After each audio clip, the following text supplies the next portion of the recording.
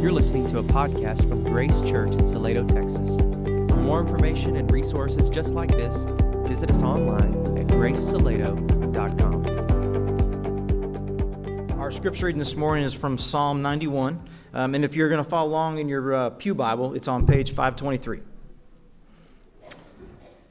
The one who lives under the protection of the Most High dwells in the shadow of the Almighty.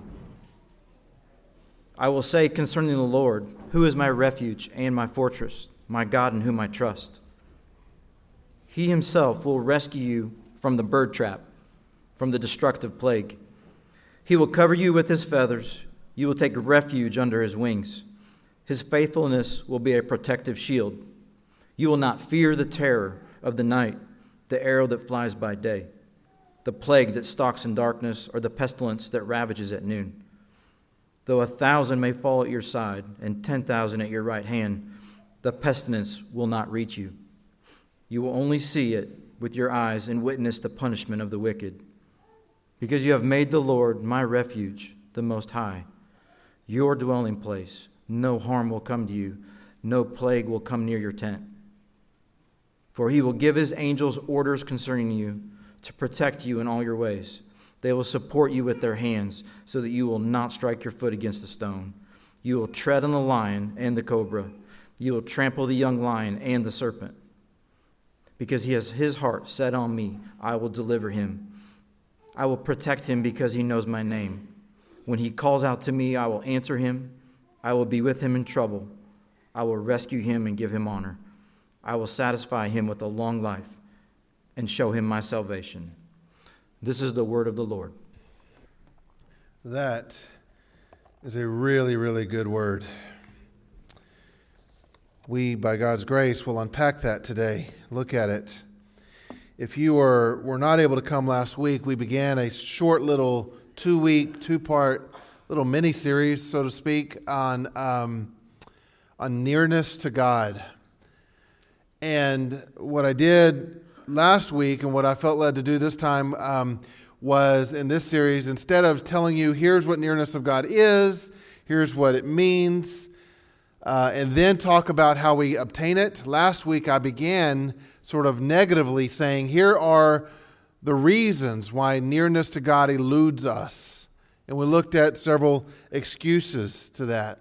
We began though actually reminding ourselves that all throughout Scripture, story after story, we see God's mercy and God's grace all throughout the Bible.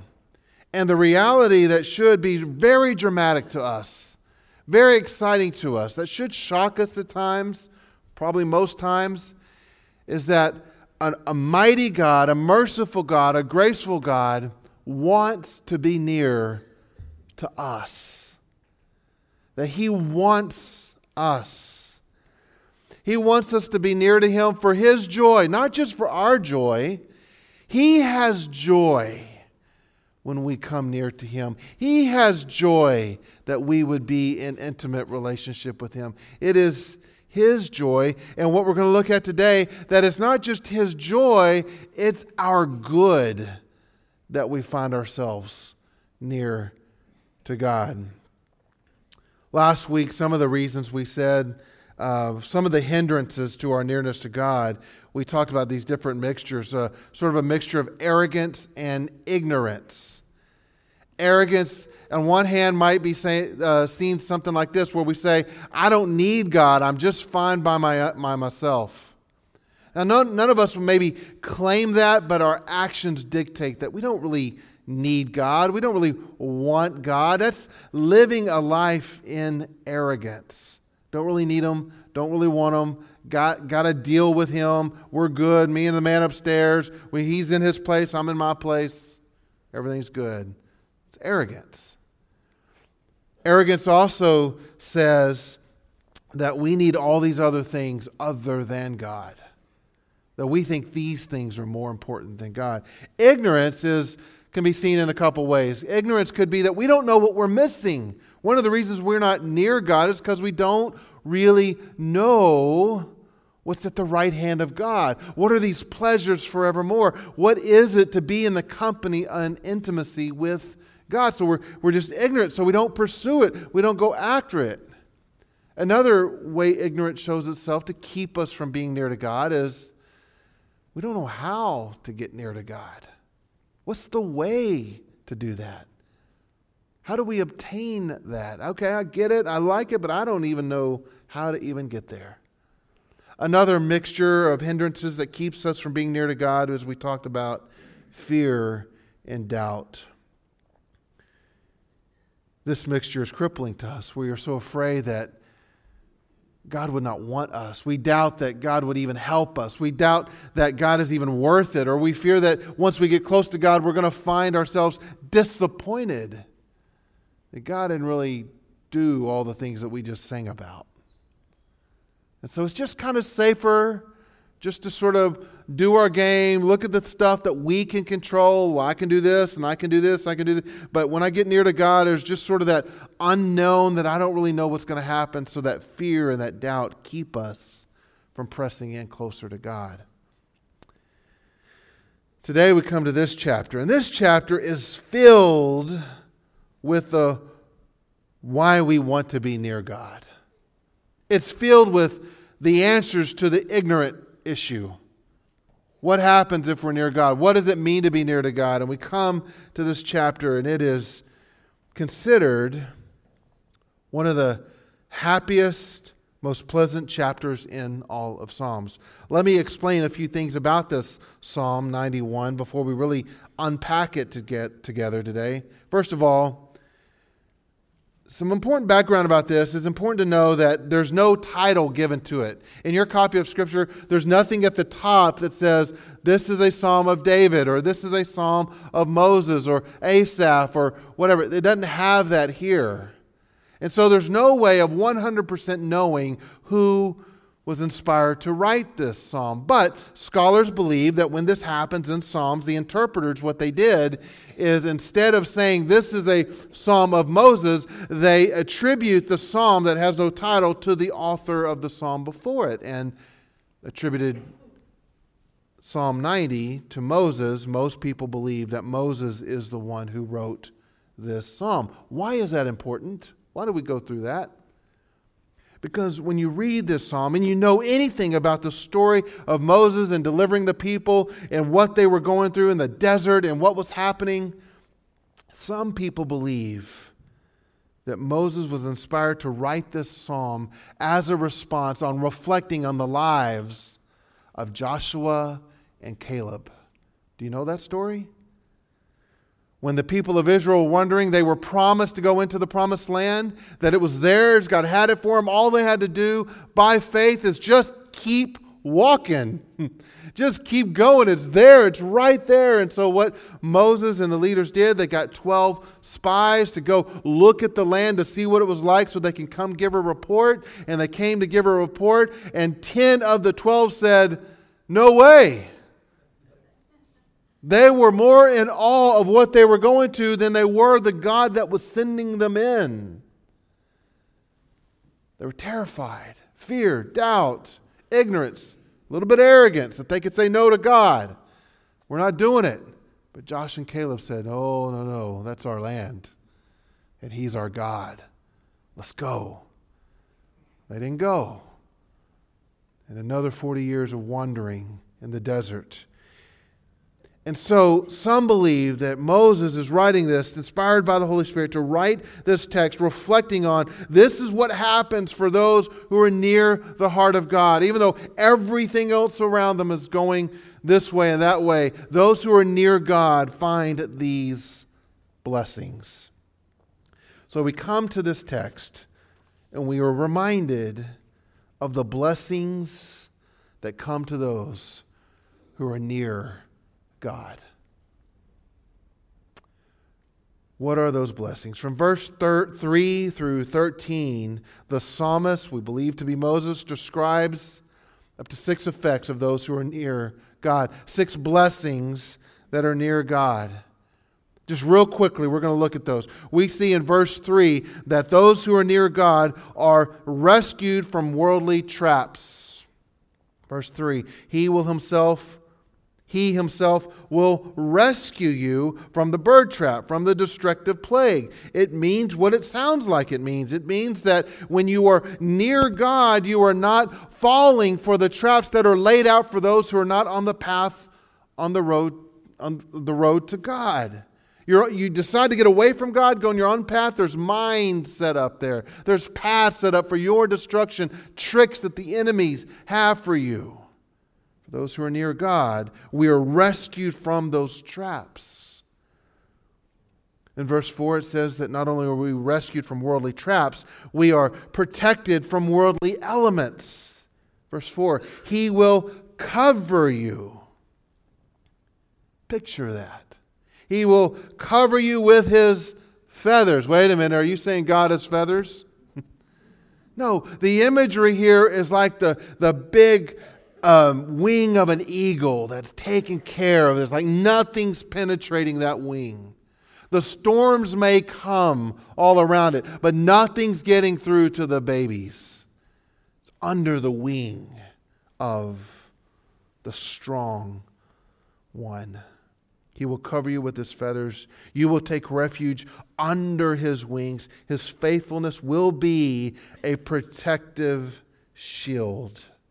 If you're near God, a protection from what the world brings at us will be ours. Verse 5 and 6 talks about those who are near God have this peace amidst worldly circumstances and darkness. Verse 5, you will not fear the terror of the night, the arrow that flies by day, the plague that stalks in darkness, or the pestilence that ravages at noon. We are seeing two different things, right? We see activities that are horrible that are happening during the day, and we're seeing the fruits of that are happening at night. When we read this, a lot of people think you see the dirty, sort of scum-driven type activities in the workplace that are manipulative, that are mean, that are twisted, that hurt and crush people, their opponents. And how at night the fruits of that are carried out by those who act this way. We are seeing that from this text, the promise that if you're near to God, you don't have to fear the way people act during the day, and you don't have to fear the destruction that's coming to those people at night because you are near God. You are protected from that. You can have peace when you lay your head down at night. I'm near the Lord no matter what is happening outside, no matter what I just heard on the news when I turned it off, no matter what I just read. I am with the Lord. It's a peace that surpasses all understanding. We see also in verses 7 and 8 a deliverance from worldly destruction. Now, this isn't ignorance of worldly destruction. This is deliverance from it. Verse 7 and 8. Though 1,000 fall at your side and 10,000 at your right hand, the pestilence will not reach you. You'll see it with your eyes. You will only see it with your eyes and witness the punishment of the wicked. We are going to see things that happen to those who are walking as far away from God as they can. And those who walk with God will see it, will be heartbroken, will watch it, will vision it. But if you're walking with God, you're near God, you'll be free from that. You can see here why people think this is Moses reflecting on the life of Joshua and Caleb, whose families were devoted and near to the Lord, and saying we're forever going to follow Him no matter what everybody else is doing. And as the earth would swallow people up, as they would walk in distress in the 40 years, Joshua's family, Caleb's family, near God, were protected and watching things come and go. Verse 11 and 12, we see this should really encourage you. If the other stuff doesn't encourage you, listen to what God does for those who are near to Him. Verse 11 and 12. For He will give His angels orders concerning you to protect you in all your ways, in all the things that you're doing. If you're near God, go free, go hard, go in faith, because in all of your ways, the angels are protecting you. I love how specific it gets in verse 12. They will support you with their hands so that you will not strike your foot against a stone. The imagery here is that they will guide you. You don't have to fear walking out amongst the wolves. They're going to guide you in going the right path in this way and that way. They're going to nudge you. They're going to push you so that you don't have to worry about going off the wrong way. When you're near God, pursuing God, going after God, God has assigned angels to put hands to don't go this way, don't go that way. And of course, we know that He does this through His word of truth that lights up our path. All of that's neat to reflect on as the inspired words come to what we believe is Moses writing about what he might be writing about Josh and Caleb, but also reminding us that this is what's promised to us. But then we come to a grand announcement that sort of sums up all of these blessings. It's one thing to write about what you believe to be the truth, but when you actually hear God say it from His mouth, there's something that grabs a hold of you then. In verses 14 through 16, this is God's response. This is what He says about those who are near to Him. Let's read this together, and we'll unpack this with the rest of our time. Verse 14. Because He... Well, you don't have to read it with me. I'm sorry. I'm going to read it, and you follow it. Awesome way to listen. Just because the timing of that would just mess everything up. And anyway, because he has His heart set on me, I will deliver him. I will protect him because he knows my name. When he calls out to me, I will answer him. I will be with him in trouble. I will rescue him and give him honor. I will satisfy him with a long life and show him my salvation. In these 3 verses, we see a declaration from God Almighty. Promises for those who are near Him. We call this the 7 I wills declaration from the Lord. Let's look at them one at a time. The first one is, I will deliver him. Do you know that just as God is the Creator God, He is a God that wants you so badly that He is willing to go and pluck you out, deliver you from the hardships that you're in, that you find yourself in. If you're near the heart of God, He's saying, I'm going to deliver you from those things. I, Almighty God, will deliver you. It's one thing to know. I remember there was a time I was struggling in, I was kind of drowning. I guess I was on the way to drowning in a river. The undertow was pulling me down, and I remember just kind of my hand waving and somebody grabbing my hand and pulling me out. And I wanted so badly, I just knew. I was like, that's my dad. It wasn't. My dad was struggling down the river, and somebody else was pulling him out. But I remember being pulled out. Thinking, who cares enough? I mean, there's hundreds of people going down this river. Who cares to be looking for my little hand? God does. He knows where you are. He is a deliverer. I will deliver him. He says, second one is, I will protect him. The one who knows my name, the one who's not ashamed of my name, I will protect him. The one who's glad to bear my name will also have with my name, he will have my orders to the angels to protect them. I will protect you. That means I will guard you. I claim you. I will protect you. The third one is, I will answer you. This is a direct line. Those who are near God can call out to God at any time, and He will answer you. So many times we wrestle with it. How come it feels like my prayers aren't hitting or going above the ceiling? You ever thought that way? Well, invite God into the room.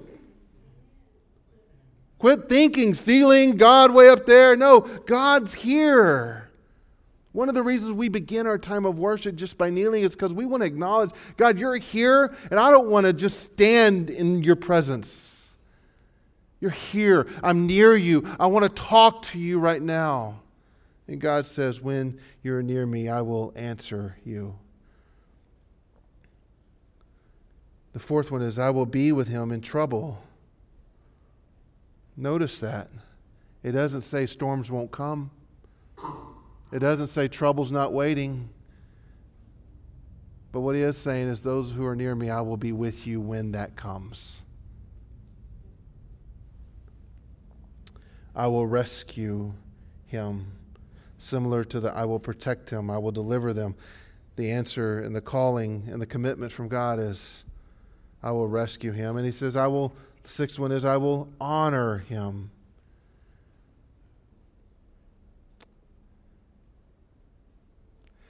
Psalm 149:4 says, He adorns the humble with salvation. How does He honor us? How does He honor the one who's near? He says, behold, I give you the kingdom of God. You want to be near God. He says, everything I have is yours. I will honor him. And then look at verse 16. Verse 16 says, and this is the last I will, says, I will satisfy him with a long life and show him my salvation. God says to those who are near, I will satisfy him forever. Let's go through the list again. I'll say it really fast. I will deliver. I will protect. I will answer. I will be with him in troubles. I will rescue. I will honor. And I will satisfy forever. What amazing grace this is, that a creator God would give us this kind of sovereign, intimate care. Who's this for? Everyone? Nope, it's not. Verse 1, verse 2, verse 14 tells us who this promise, who these blessings belong to. Verse 1, the one who lives under the protection of the Most High. He dwells in the shadow of the Almighty. These blessings are for those who live under the protection of the Most High. Notice the words live under and dwell in. This is the one who lives under the care of God and doesn't just act under the care of God and then go act somewhere else. This isn't somebody just runs to the care of God. This is somebody that lives under it. They find it comfortable. They find peace. They find rest to say, this is where I'm going to dwell. I'm pitching my tent right here. My family, we are going to be under His wing. We're not going to go out here and do all these things and live this way. And then all of a sudden, oh no, storm's coming. We've got to run back under here. No. This is somebody that unashamedly says, I want to bear His name in my life. I want to be near Him. I want to live under His wing, under His care. I'll dwell in the shadow of the Almighty, not in the shadow of all sorts of other things. These blessings in verse 2 remind us the one who says about the Lord, He is my refuge. He is my fortress. He is the one I trust. This is what Paul meant when he wrote from prison in Philippians 1:21. For me to live is Christ, and to die would be gain. Because I get to be with Him forever. This is what nearness to God looks like. These are the blessings that come to those who are near. Let me ask you this morning, what do you live under? What guidance or direction are you pursuing for your life? What gives you a sense of peace and rest and happiness? Let me mention a few competitors to God for us. Well, the first competitor is obvious. It's ourselves. We think, I don't need God. It's that arrogant thing again. I'm fine by myself. My bank account will take care of me. Thank you. I don't need God. My task list. If you knew all that I could do during the day, I don't need God. I don't need time with the Lord. Look at all that I'm doing. I'm too busy, so I'm just going to hide in the shadow of my task list. Your image of yourself in view of the work that you give to your church, how much money you give to your church, your behavior. Maybe you hide under that shadow. Look how good I am. Look at all that I'm doing. I'm outdoing everybody. Surely God will bless me with the 7 I wills because I'm doing way more than Rob. No offense, Rob. Because there's always somebody that's going to be doing more than you. God doesn't measure that way. He measures by those who hide under His wing, who live and dwell with Him. Maybe you find relief in your politics. Oh man, we've seen this, haven't we? It's sickening. When President Obama was running for office, we would see on the media, on social media, all these endorsements from churches, all of these pastors speaking up and doing this, and here's, you got to vote for this is new, this is the new way, this is what we're going to do. And I'm like, this is our hope, this is the new way to go. And then we would see on the other side all these group of pastors throw insults to that. No, how dare you put your hope in a candidate and in politics. And then 8 years later, it reverses. And we see all these people who were chunking stones over here now putting all their hope in a candidate. We see entire books written, entire worship services designed to tell people that if this person isn't in the office, we're doomed. What are you hiding under? Republican Party? Democrat Party? Stop it. Blessed is the one who lives under the protection of the United States of America. No, it doesn't say that. I love my country. I can't believe that God has been so kind to allow me to pastor in this country, to be here in this country, my family to grow up in this country. But the one who lives under the protection of the Most High, who dwells in the shadow of the Almighty, God says to them, I will, I will, I will, I will. Maybe it's your financial status. Maybe it's a relationship that you find more joy in than God, and you run to those relationships and they fall. You run to that relationship, they fall, and the shadow just gets smaller and smaller, and you keep running from shadow to shadow. And God the whole time is saying, come to my shadow. I will rescue you. I will deliver you. I will take care of you. I will care for you. I will instruct angels to watch out for you. What do you live under? It's not just about what we say, because our actions will always declare what shadow we prefer to be under. That's why I think the simple answer to who it is that God promises these things to really is found in what God says in verse 14. Because His heart is set on me. God's not after your actions. He's after your heart. He's not after your behavior is what I'm going to say. He's after your heart. He wants your nearness to Him. He knows that because it's for your good. So what is your heart set on today? If you weren't here last week, I pleaded with those who were here this week to do an investigation, to do an examination of the hindrances that are keeping you from being near to God. So let me just ask it real plain today. Is your heart set on God? Do you know that this is the one who promises these blessings to you? Hear it again. I will listen to the one whose heart is set on me. I will deliver the one whose heart is set on me. I will protect the one whose heart is set on me. I will be with in the troubles the one whose heart is set on me. I will rescue the one whose heart is set on me.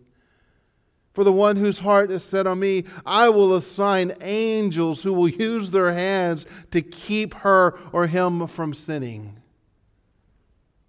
I will bring so much joy, so much satisfaction, so much peace to the one whose heart is set on me. Remember, there are a few ways that we can interpret and apply and act on the news that we're learning and reading about today. There's a guilt that leads to shame, and there's a guilt that leads to change. The guilt that leads to shame says, I'm guilty of that, Jason. My heart isn't really set on him. There's no way to prove anything but that. I mean, he knows what I run to. And then once you admit that, instead of letting it go, you hold on to it. You begin to hear the accuser, the enemy, come and tell you, yeah, you're always going to run to those things. You're never going to have a heart near him. He doesn't want you. He doesn't like you. He knows that you're that way. This word is for people like the pastor. You're never going to measure up to that. You hear passages like this and you believe that you were never worthy and never ever able to be near to God. And that leads from guilt, and it leads to deeper and deeper shame.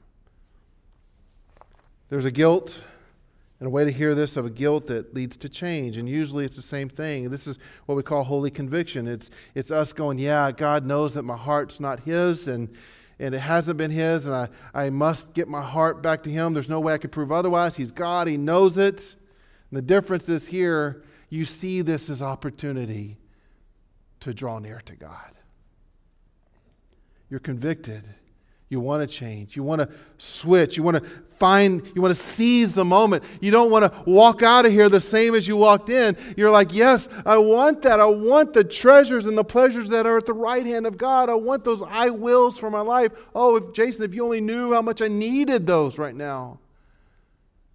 Then the guilt that leads to change is you just saying, oh, yes, Lord, I want you. I need you. I want to run in and live under the shadow of your wing. It's a good time to remind you of the verses from last week. James 4, verses 6 through 8 says, He gives greater grace. Love that. Therefore, he says, God resists the proud, but he gives grace to the humble. So therefore, submit to God. Resist the devil, that accuser that's saying you're never going to change, you're always going to be that way. Resist that. He'll flee from you, and draw near to God, and he will draw near to you. He's not too holy to help you. He is too holy to allow you to remain the way that you are. He will change you as you're coming into him. Last week's passage, the second one, was Hebrews, where it shows us how we do this. Therefore, brothers and sisters, since we have boldness to enter the sanctuary was the Holy of Holies. The sanctuary was forbidden for almost everybody else. The sanctuary was the place where the very presence of God was said to dwell. And the writer of Hebrews is saying, now that we have this boldness to enter into that place, how? Through the blood of Jesus. He has inaugurated for us a new and living way through the curtain, that is through his flesh on the cross. And since we have a great high priest over the house of God, let us draw near with a true heart in full assurance of faith, with our hearts sprinkled clean from an evil conscience, and our bodies washed in pure water. Let us hold on to the confession of our hope without wavering, since He who promised is faithful. He who promises, I will care for you, I will listen to you, I will answer you, I will rescue you, I will deliver you. And He is faithful.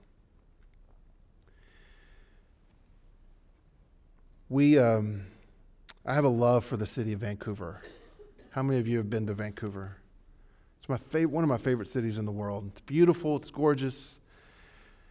My last church, we had a partnership with Vancouver, and we would go and do ministry projects, and there are different churches that we would work with.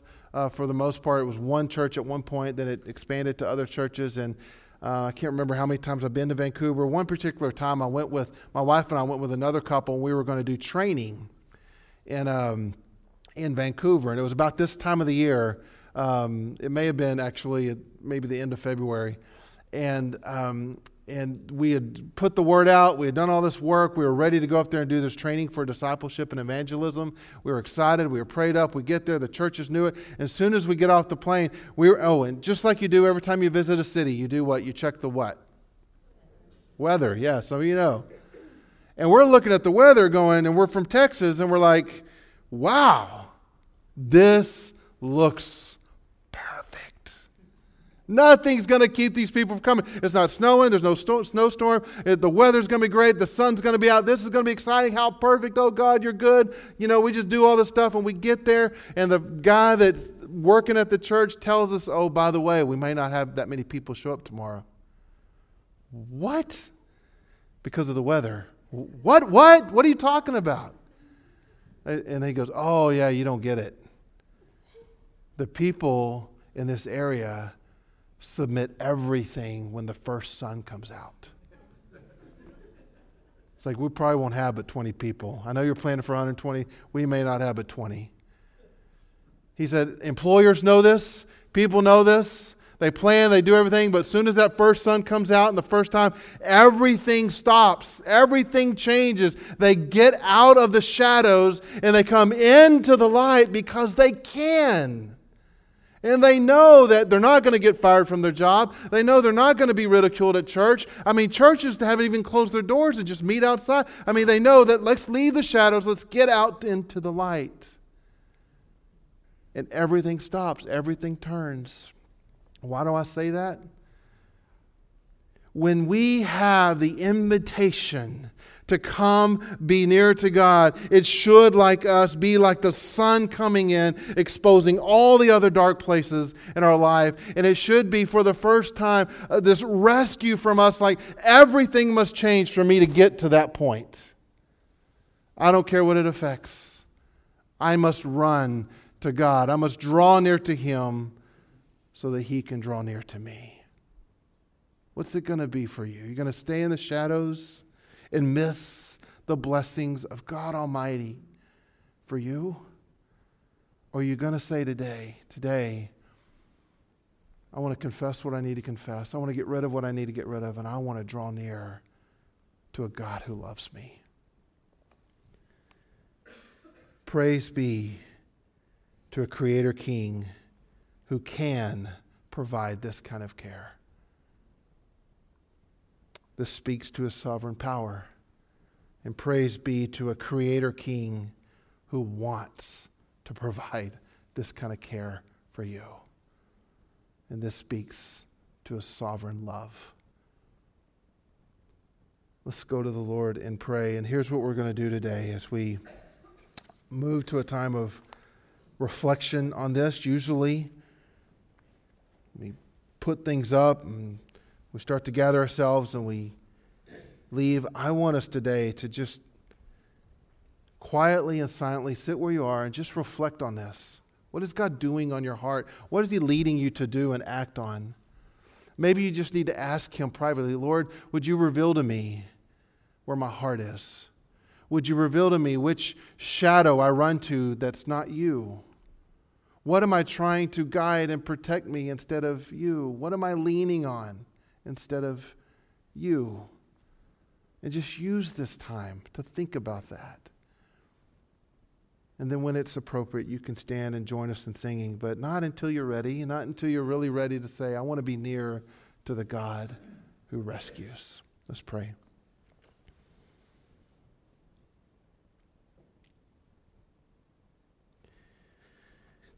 God, I rejoice this morning that you do not need fellowship with me. You are not impoverished if I don't show up. You are complete. You are good. My nearness to you does not disrupt the Trinity at all. So God, I thank you that you have chosen to magnify your mercy and your grace by giving us access to you through Jesus Christ.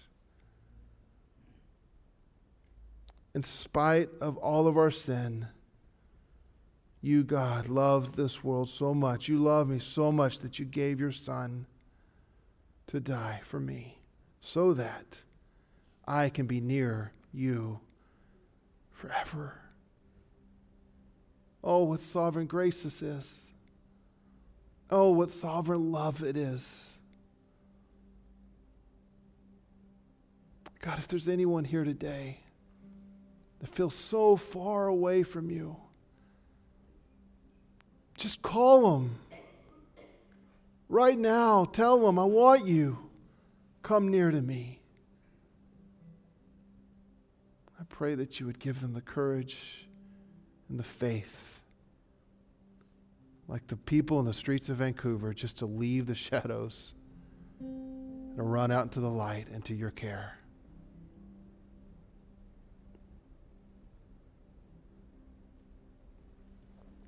Do this work in our life, Lord, I pray, for our good, for your glory.